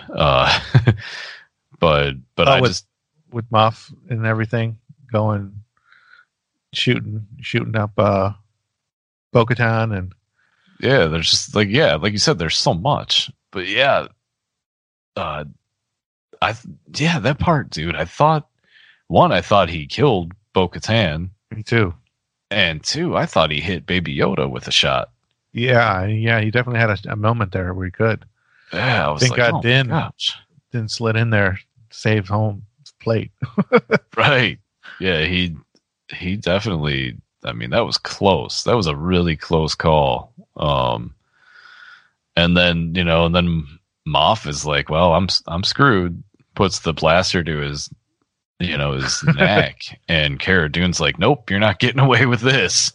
Yep, that was cool. Yeah, but yeah, then they didn't. That was before Luke came in, so right. you didn't see Bo-Katan for a minute, to where I was like, "Oh, is she dead?" But then she was the one that was hailing the X-wing. So right. Or no, that was before that. I thought it was the other Casca Reeves that I thought got shot, because I can't really tell them apart in their armor. Yeah, the only way you can really tell is like Bo-Katan's got like the white on the front. The second watch, I noticed it was Bo-Katan. Yeah, but my initial was like, oh no, somebody had to go though, but nobody did. Nobody did. Which, I mean, I thought for sure, and this is just because this seems to be a lot of the way modern writing goes, is that you kill off a character, and yeah. they even did it last year with Queel, Nick Nolte's character. Exactly. So I was kind of expecting someone to go, but I'm glad nobody did, because there's so much room for these characters still to grow and to build on.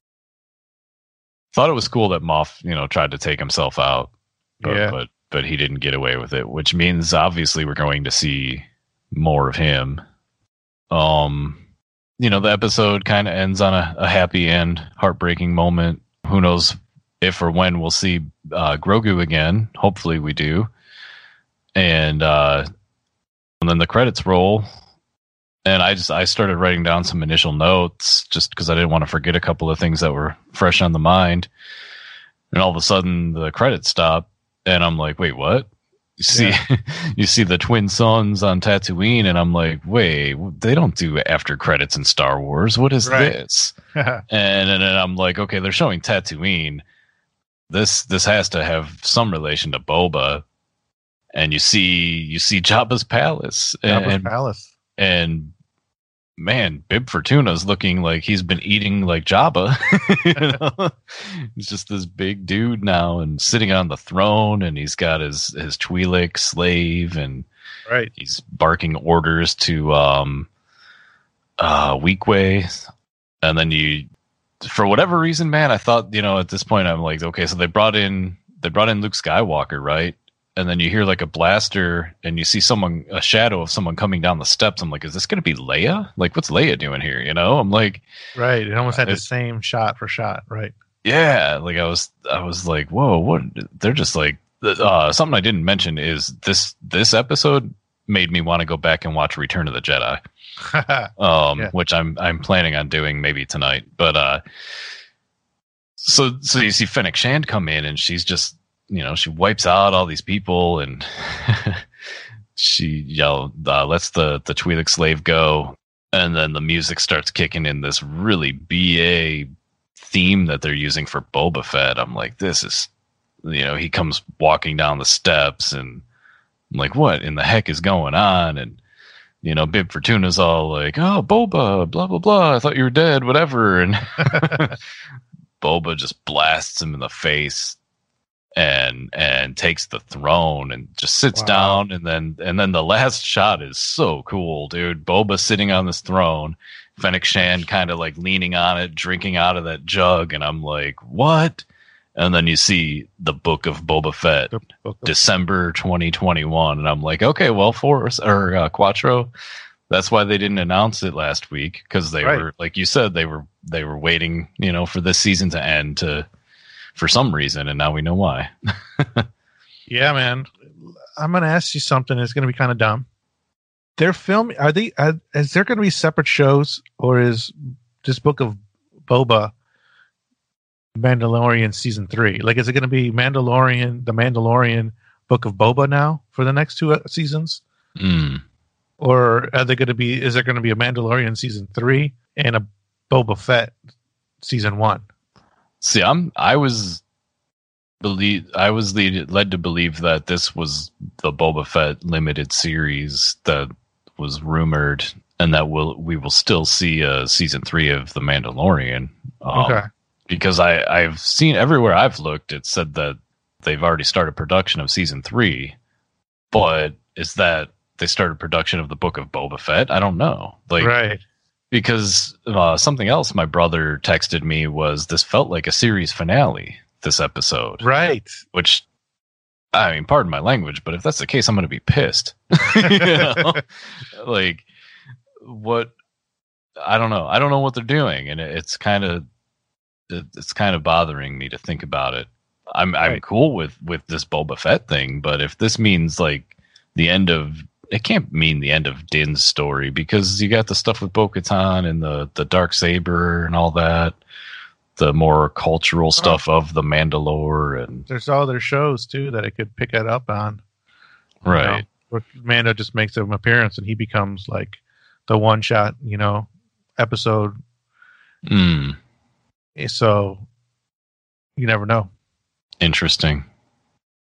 Yep. Yeah. I don't know. I guess it's kind of up in the air. I mean, what's the Book of Boba Fett going to be about? If it's him and Fennec Shand, are they running a crime syndicate or a bounty hunter syndicate? Or well, when you get involved with Jabba's in Jabba's world, that's what you're into. You're into smuggling and crime stuff. So I guess so. Dude, it could be really good. That's all I know.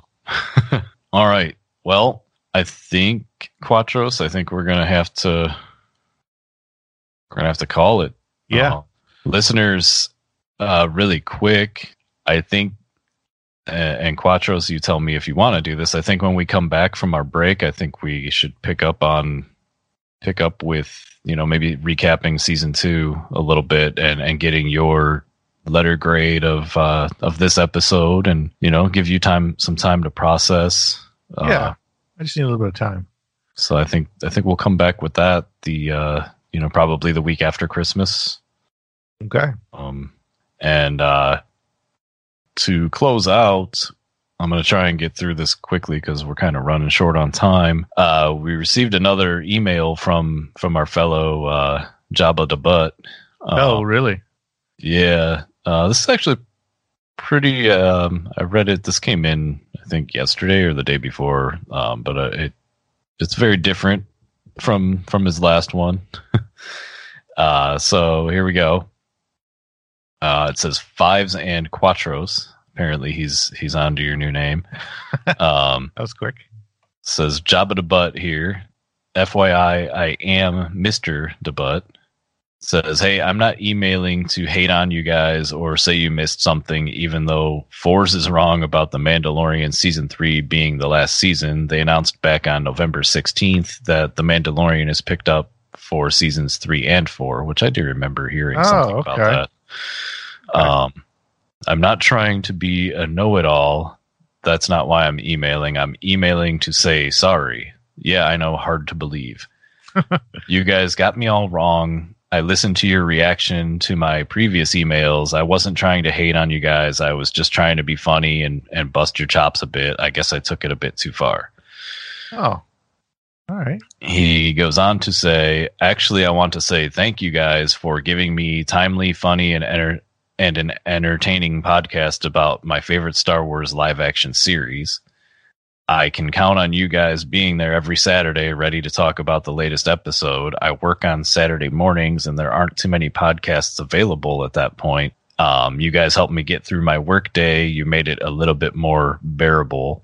Whoa. I know it must take a great deal of effort to get a podcast out in a day. It does. I have to wait till Monday for some other podcasts I listen to.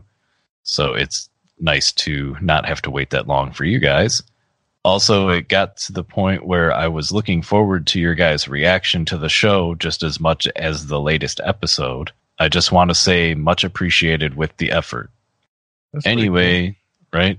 Anyway, looking forward to hearing how you guys are going to fill all the space between seasons. And don't worry, I'll be staying tuned into Frequency 1138 during this long break. You got a listener in me. Your pal, Jabba the Butt. P.S. I listened to your Last Jedi podcast. It was pretty good. You guys have some of the same reactions as I did with the movie, except for one thing. I love the Canto Bite stuff. Peace. Ah. Huh. Well, hey, Jabba the Butt. I appreciate your. I appreciate all your emails. This is pretty nice. It's some really good feedback, and hey, it's cool that we can be there for somebody. Saturdays to listen to our show. Much appreciated. Thank you for emailing us and letting us know how much you're digging us, and we're digging you right back. I guess you didn't really, you don't have to do that. That's a long email. Jeez. A lot to say. Right. But really nice stuff. It's good stuff, man. Yeah, that's a good way to end it. Right on. So that said, Quattros. We got a Christmas thing coming up. I want to say, anyone listening, if you celebrate Christmas, Merry Christmas to you. I hope everybody finds some joy and happiness, in this crazy world that we live in, and hopefully, like myself and Quattros, hopefully Star Wars is helping everyone through it, like it's doing for us. It's nice to have that to get lost in. For those of you that are listening, we check out the numbers here and there, and it's cool that you are out there listening to us, and we will try and do our best to keep you entertained. We love talking about Star Wars, so we're gonna try to bring it every week, except for this coming week, but you know what I mean. So thank all of you for listening. Jabba the Butt, maybe we'll have you on one day. Yeah, that'd be cool. And Quattros, I'm sure I'll be talking to you before Christmas, but Merry Christmas. Hey, Merry Christmas to you too. Take a break. You've earned it. We've done 8 weeks in a row. You haven't missed a week, and it's a lot of work, and much appreciated. Like Jabba the Butt. So keep it up, man. Right on. So yeah, we're looking forward to your letter grade. Yeah, give me some time. All right, man. May the Schwartz be with you, and also with you for his life. Nice. Thank you for listening to another episode of Clone Army Radio. Email us with thoughts or questions at clonearmyradio@gmail.com. Please remember to click subscribe so you don't miss the newest episodes. Do it, Admiral Piet. The $2 Small McCafe is the answer to your day. The question is whether you go with a rich caramel frappe paired with a warm cinnamon roll, a sweet caramel macchiato paired with a blueberry muffin made with real blueberries, or a hot chocolate paired with a classic apple fritter. Don't worry, there's never a wrong choice. Price and participation may vary, cannot be combined with any other offer.